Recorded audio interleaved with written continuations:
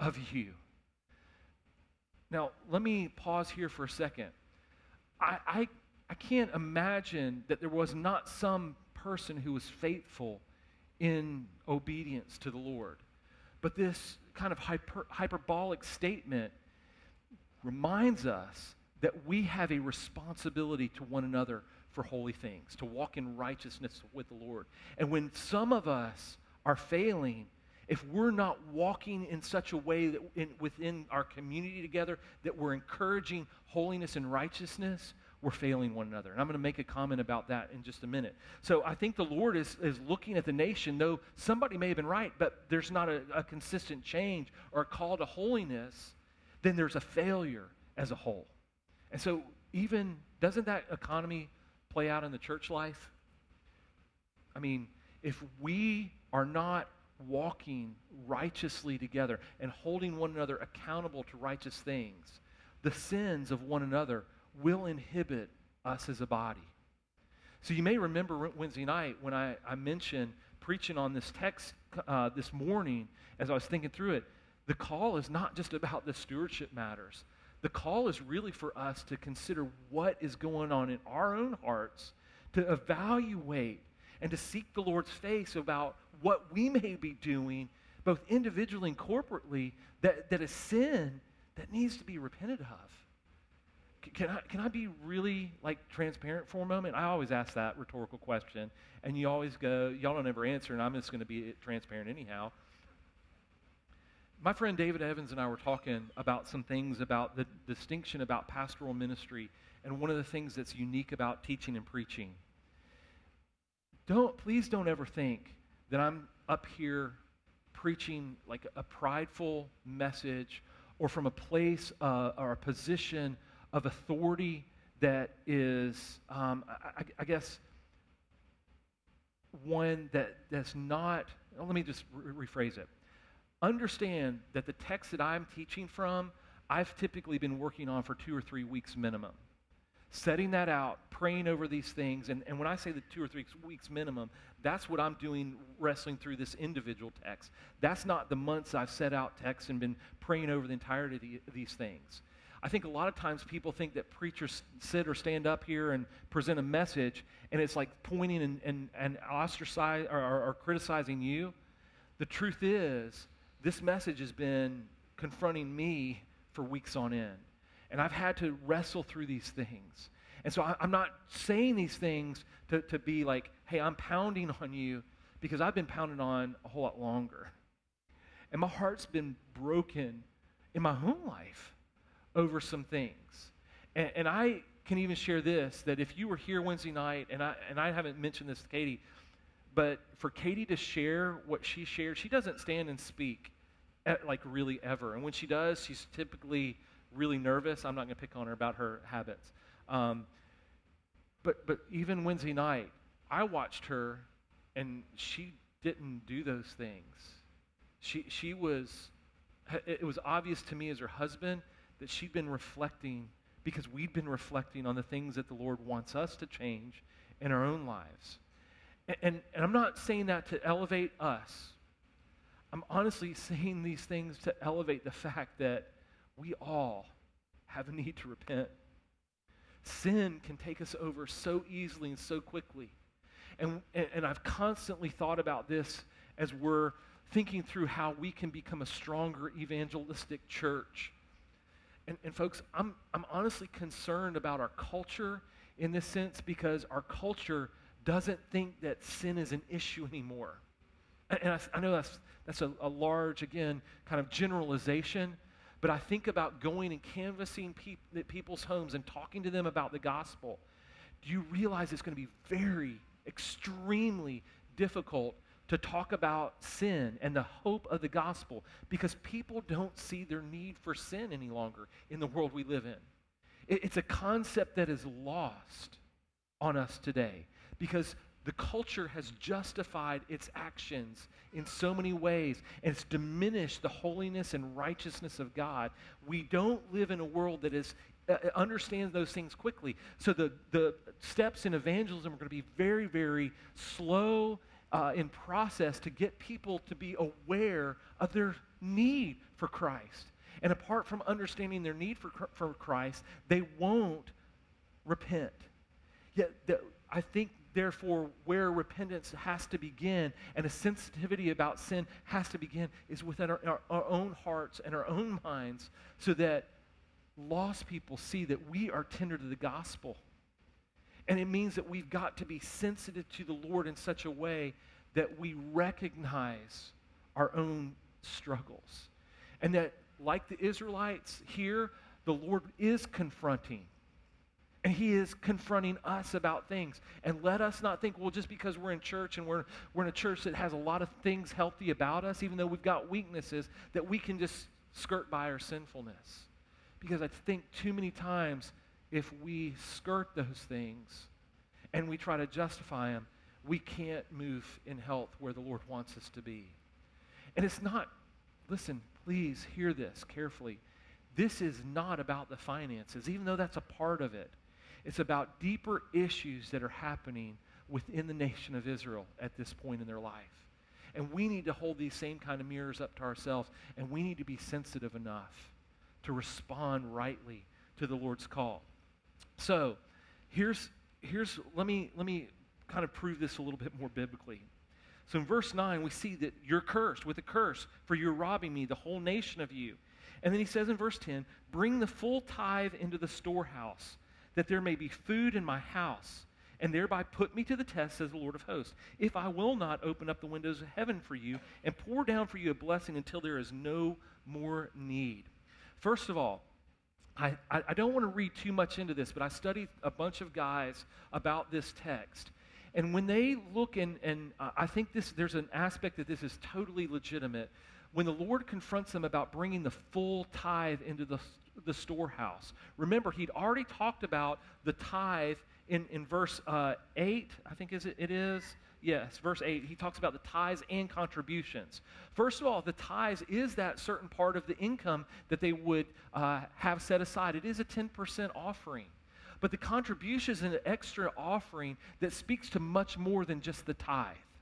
So I think we need to be aware of that. And then when in verse 10 when he says bring the full tithe, there's something much more than just about the finances. I think that it has to do with the first fruit of the crops, what they've earned as selling those crops. I think it has to do with offerings, that they're being generous in those things. But I think it also extends to other things. Things like their time, their talents, and themselves. Because if the nation, and the Lord says this later in the text, he wants them to be a delight to all the other nations. The only way that can happen is through them presenting their time, their talents, and themselves to the ministry of the Lord's work, because at this point, the nation of Israel is still supposed to be a light unto the Gentiles. There's the promise of that that's still present in the Old Testament. And so their ministry is being hindered because they are not presenting all of who they are to the Lord. And so I think that's a specific point in the text that we see the Lord confronting them about the internal aspects of their lives. So this brings us to the second part of the message, or second point, the promise and the problem. Here this is really found in verses 10 through 15. So here's what's going on. Let me just try to nutshell this. Basically, the people were being hypocrites. They were demanding these things of the Lord, or justifying themselves before the Lord, saying, well, how can we rob you? We can't rob you, certainly. You own everything. And yet they're, in those excuses, that justification is they're being hypocrites because they're really not worshiping the Lord as they're called to worship him. They're not, their ungodly attitude is undermining everything about the Lord. So let's look back at this, because I think it's important to see how we see this ungodly attitude come out. Let's pick up in verse 11. He says, and this is the promise, okay? He says, I will rebuke the devourer for you. So let me make this clear. In this context, certainly the land and the blessing of the land producing fruit is such an important piece for the Israelites. So they had the Lord's curse had been that he was allowing the crops to be eaten and the devourer to come in and destroy their ability to have healthy crops and all these things to end up in being a blessing in the economy of things. And he says the promise is, if you'll return to me, I will stop the devourer from eating your crops and you will be blessed. Now let's keep reading. So that's that sense of the promise. He says, for you, so that I will rebuke the devourer for you, so that it will not destroy the fruits of the soil, and your vine in the field shall not fail to bear, says the Lord of hosts. Then, so here's this promise, then all of the nations will call you blessed, for you will be a land of delight, says the Lord of hosts. Isn't that a cool thing? Folks, think about this in the sense of our current culture and context. The church doesn't tend to be a land of delight anymore. The lost people look at us and see anything about the church but being a place that, or people group that leads people to delight. They look at us and think that we criticize, that we judge, that we are harsh, that we are unaccepting. And I'm not saying that we have to embrace all their values. As a matter of fact, I think we need to be countercultural in our sense of values. And I think in this sense, Malachi in the prophecy here is calling the people to be countercultural in the sense that their value is to be about the holiness and righteous things of God. They're not to compromise in any way. We're not to compromise those things in any way. But we are to respond to the Lord in such a way that the nations look at us, that the lost people of the world look at us and say, there's something uniquely different about them because the Lord is blessing them. Folks, if we will live in such a way that we are tender and surrendered to Christ in all things, the Lord will bless. And the nations, the lost people of our communities will look at us and say, there's something uniquely different about them. And they will be drawn to the hope of the gospel. That's the only hope that they have. Christ is the only hope that any of us have. And we've got to be a people that elevate him and his principles above every convenience that we so easily drift into. You see how this text is so pertinent to us today? So here's this promise is that the Lord would make them a delight. And then look at the problem that the Lord still indicates in verse 13. They said, your words have been hard against me, says the Lord. So he's like indicting them. You're looking and saying, but Lord, you're chastising. This is hard against us. But you say, how have we spoken against you? See, this is that disputation. The Lord's confronting them. They think it's too hard. And he's saying, you've spoken against me. I know it. And they say, well, and he accuses them in verse 14. You've said, it is vain to serve God. What is the profit of our keeping his charge, of walking as in mourning before the Lord of hosts? And so here's what the Lord is getting at. The people are saying, Lord, it's just too tough. And here's the interesting thing. I was trying to figure out what this idea of why this picture of the mourning, that they're walking in this grief before the Lord. Here's the idea. It's a metaphor that they have this picture or sense of doing what's right. But so outwardly they're grieving, but inwardly they're not. It's that picture that we would say is the hypocrisy. We look at the New Testament and say they're operating as Pharisees, is like the whitewashed tombs. They look good on the outside, but inwardly they're dead. Folks, if that's not part of this call for us to reflect, we can do a lot of things outwardly that look really good, especially when we look at that compared to the culture. But the truth is, if we're not careful, our hearts can still remain desperately wicked. That's why this text to me is such a key point for us where we are in our church life, to go hold up the mirror and look beyond the surface and say, how are you doing in your heart? Because I could easily say, well, I'm not robbing God of tithes and offerings, but my heart still is really wicked. My heart is walking in such a way that I'm still accusing God. Well, that's too hard. That I don't really need to do that. That people won't understand. I can start to justify a lot of ways for me not to respond in a dedicated obedience to the Lord. But I can still outwardly look really good. I can look like I'm doing the religious thing of mourning, or doing the religious thing of having a righteousness about me, when really internally I'm a mess and I'm in rebellion against the Lord. So let me go back to this phrase, because I think this is interesting. And I want to make this point really clear, because I think this is where like the whole of the context of the text comes into play really in an important way.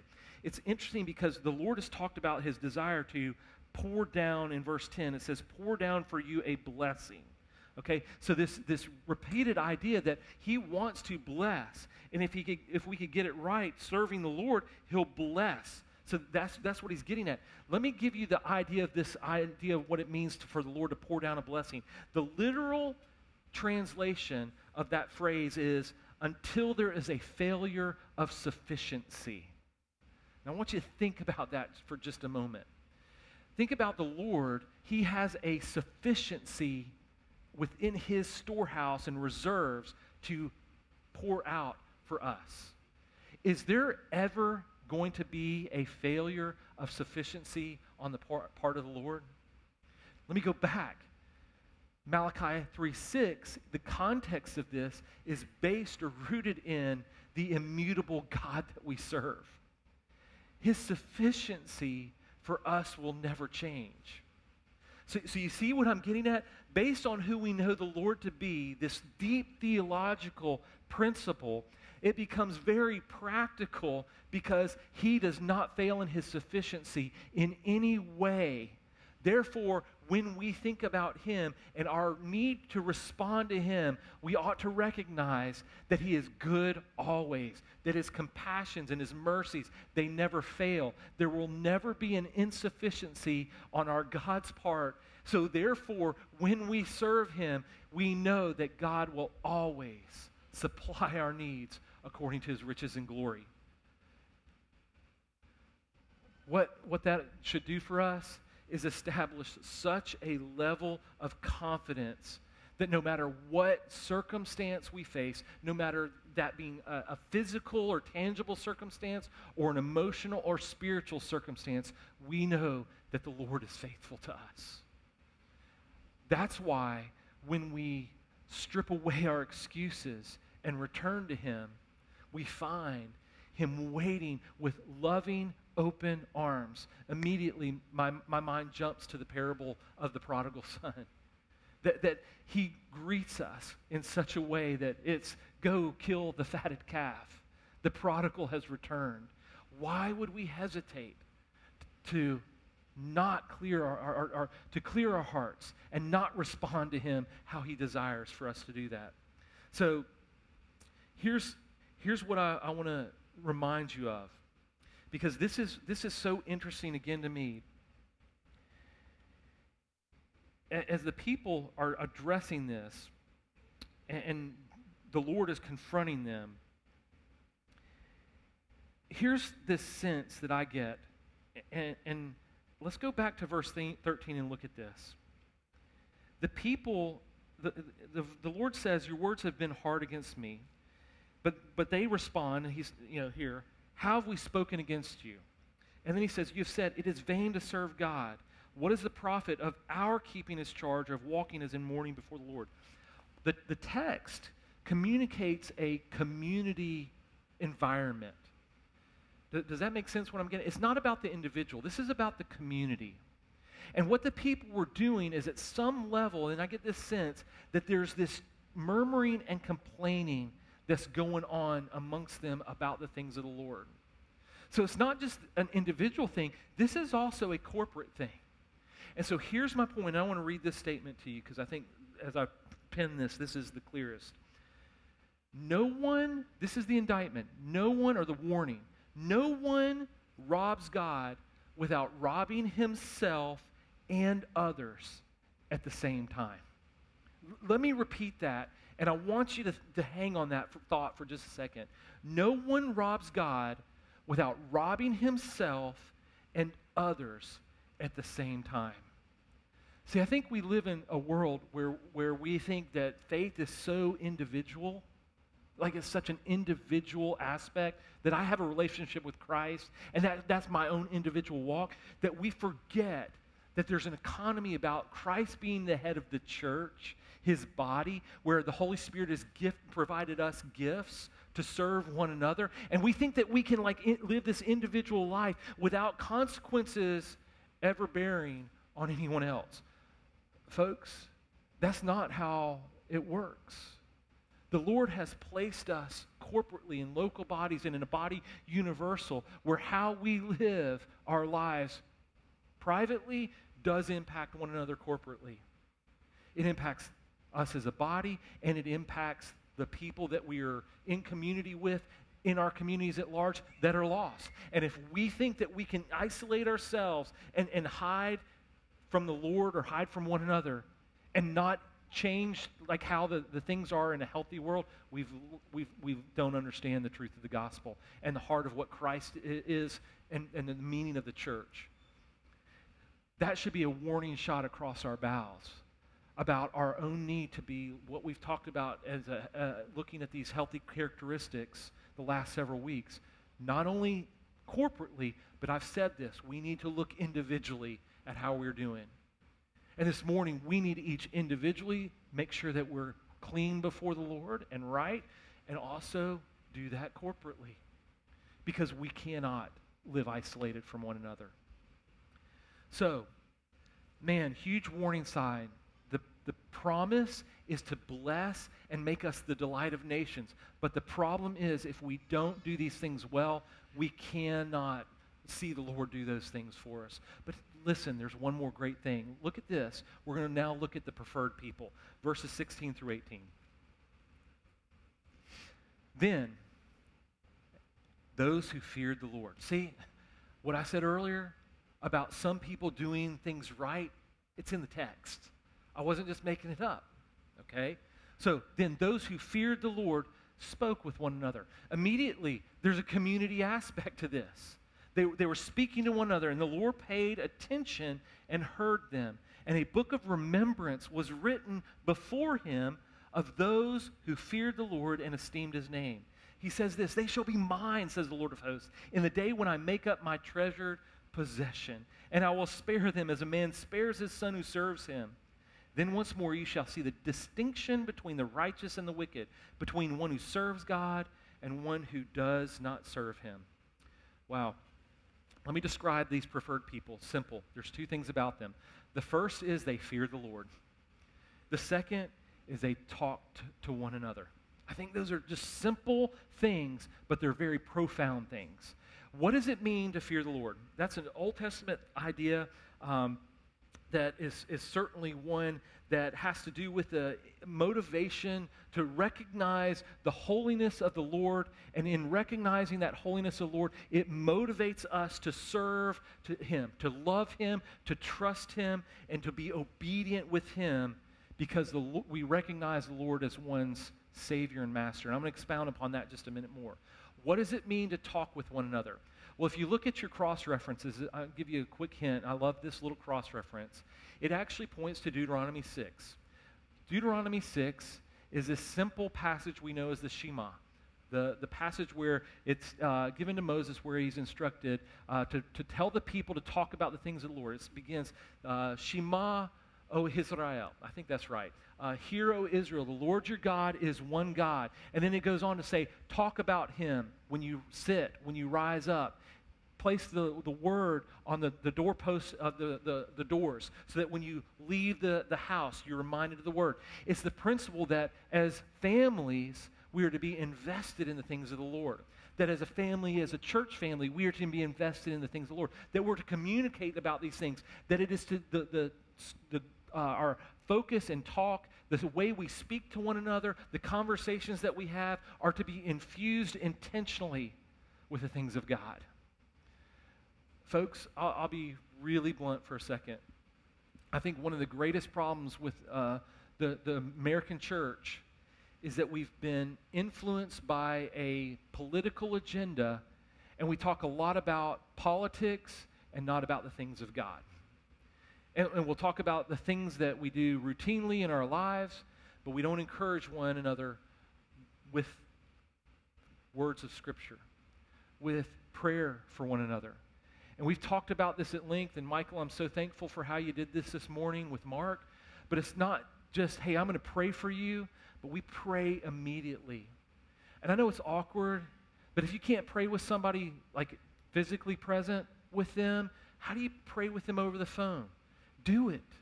It's not an odd thing. The truth is, if we can stop and be people of prayer in every situation, it's a good thing.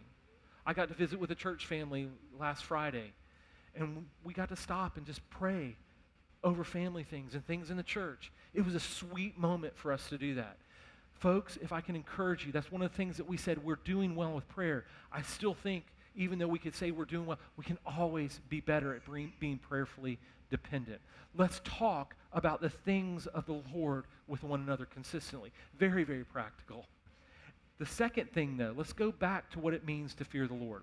Because I want to unpack a quick verse in the New Testament. And if you want to turn there, that's great. It's in 2 Corinthians chapter 5.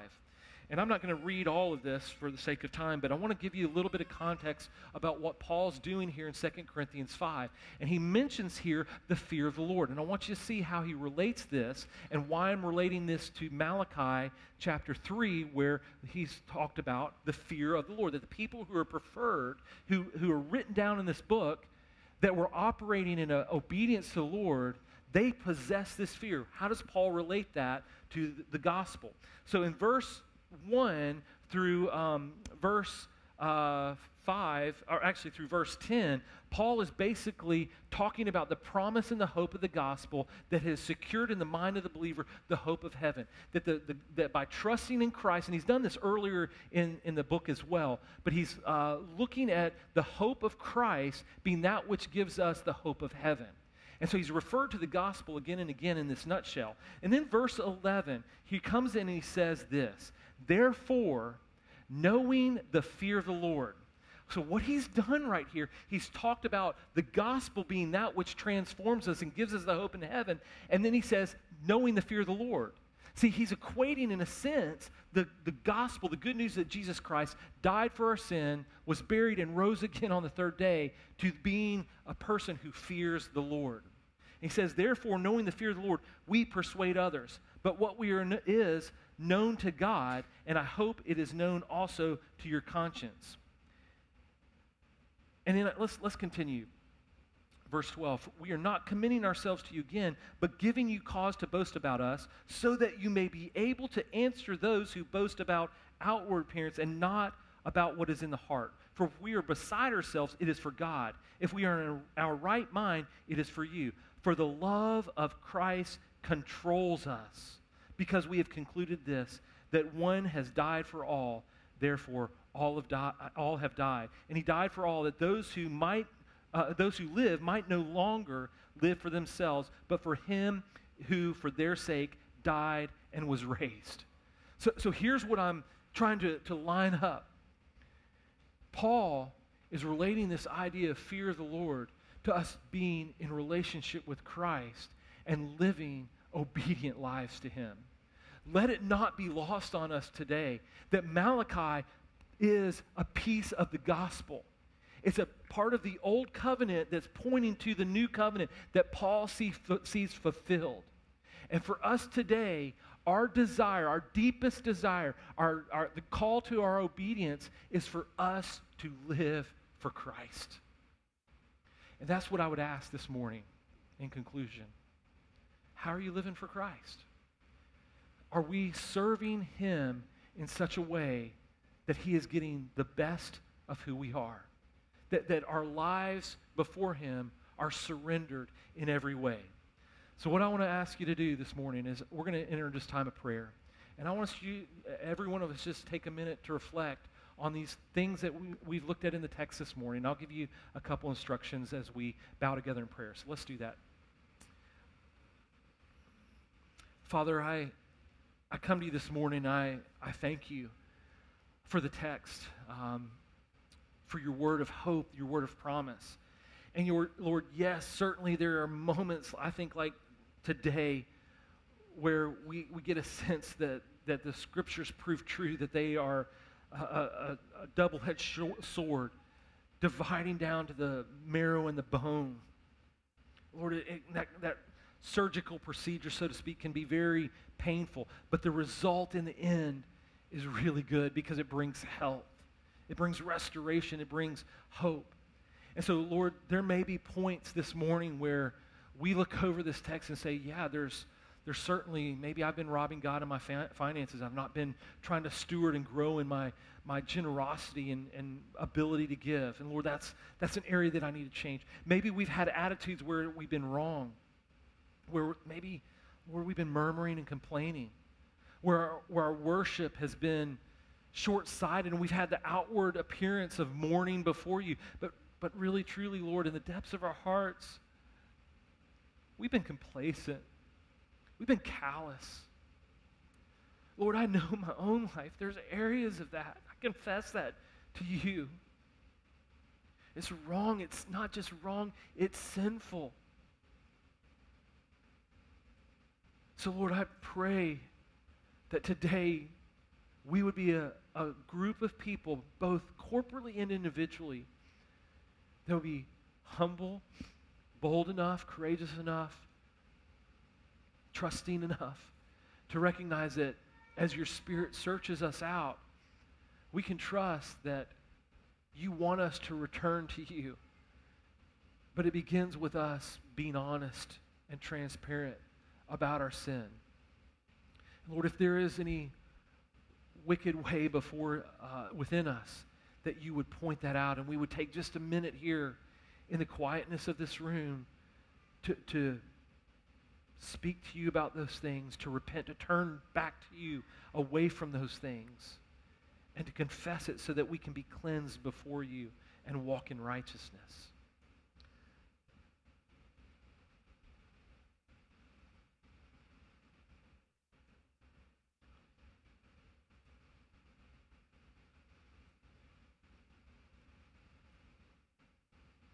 Lord, I also know that there's times that the enemy wants to come in, and when we get honest before you, he wants to get us to be lax, to prevent us from really making the changes. And Lord, that's why it's so essential for us to be in community with one another.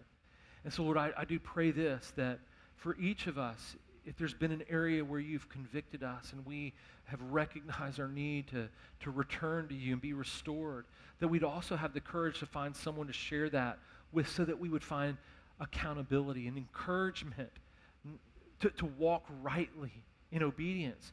That like the Israelites here, Lord, that they would talk about these things, and they would recognize corporately, if they shared, that there's a fear of the Lord before us, and we want to be obedient.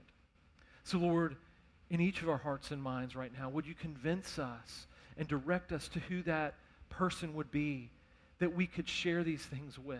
That person may be here in this room. That person may be a phone call away. But Lord, I trust that you would put those people, those names on our hearts and minds, and that we would be obedient to pursue that conversation, to share how you're drawing us to change and transformation in relationship with you. And we'd find freedom and hope. And Lord, having had those conversations, Lord, I pray that we would continue to walk that out in obedience with one another.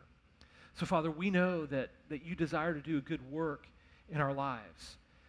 Lord, let us walk in a way where we see Christ, the head of the church, directing us, and us receiving our instructions towards obedient living from him, and being dedicated in service and worship and devotion to him. Lord, I think that's really what Paul is driving us to in the text. So, Father, we want to surrender ourselves to the lordship of Christ in obedience to him, to find fruit for our labor, so that the promises that you give us, where you would make us the delight of nations, would be at the forefront of who we are. So, Father, on behalf of our church this morning, I pray these things. May your people be blessed as we walk in fruitful obedience to you. And, Father, now as we conclude our service, I pray this one simple thing, that we would go from this place, that we would connect in communities and change lives by sharing the love and good news of Jesus Christ with others. Lord, that happens both internally with one another in the church as well as externally in the community at large. We want to do that so that Christ is exalted. We love you and pray these things in Christ's name. Amen. Well, I want to thank you for being here at the Grove Church to worship with us today. I trust that you'll have found that the worship with Mason and Judd leading a really encouraging time, that the word being presented both a challenge and encouragement to you. We're not rushing you out by any means, but have a great Sunday afternoon. I want to encourage you to connect in fellowship with one another before you leave today. And especially if you get a chance to touch base with Mark. Mark, I'm going to let you just leave that up. Why don't you make your way out of the foyer, and if people want to encourage you and touch base before he leaves on Tuesday for the summer to go up to the Word of Life camp, please touch base with him. And I'm going to ask Scott and Karen, yes, you too, Heather, go hang out with your brother for a minute. Okay, y'all slip back there and be with him. Have a wonderful Sunday afternoon, and again, thank you for being here at the Grove Church.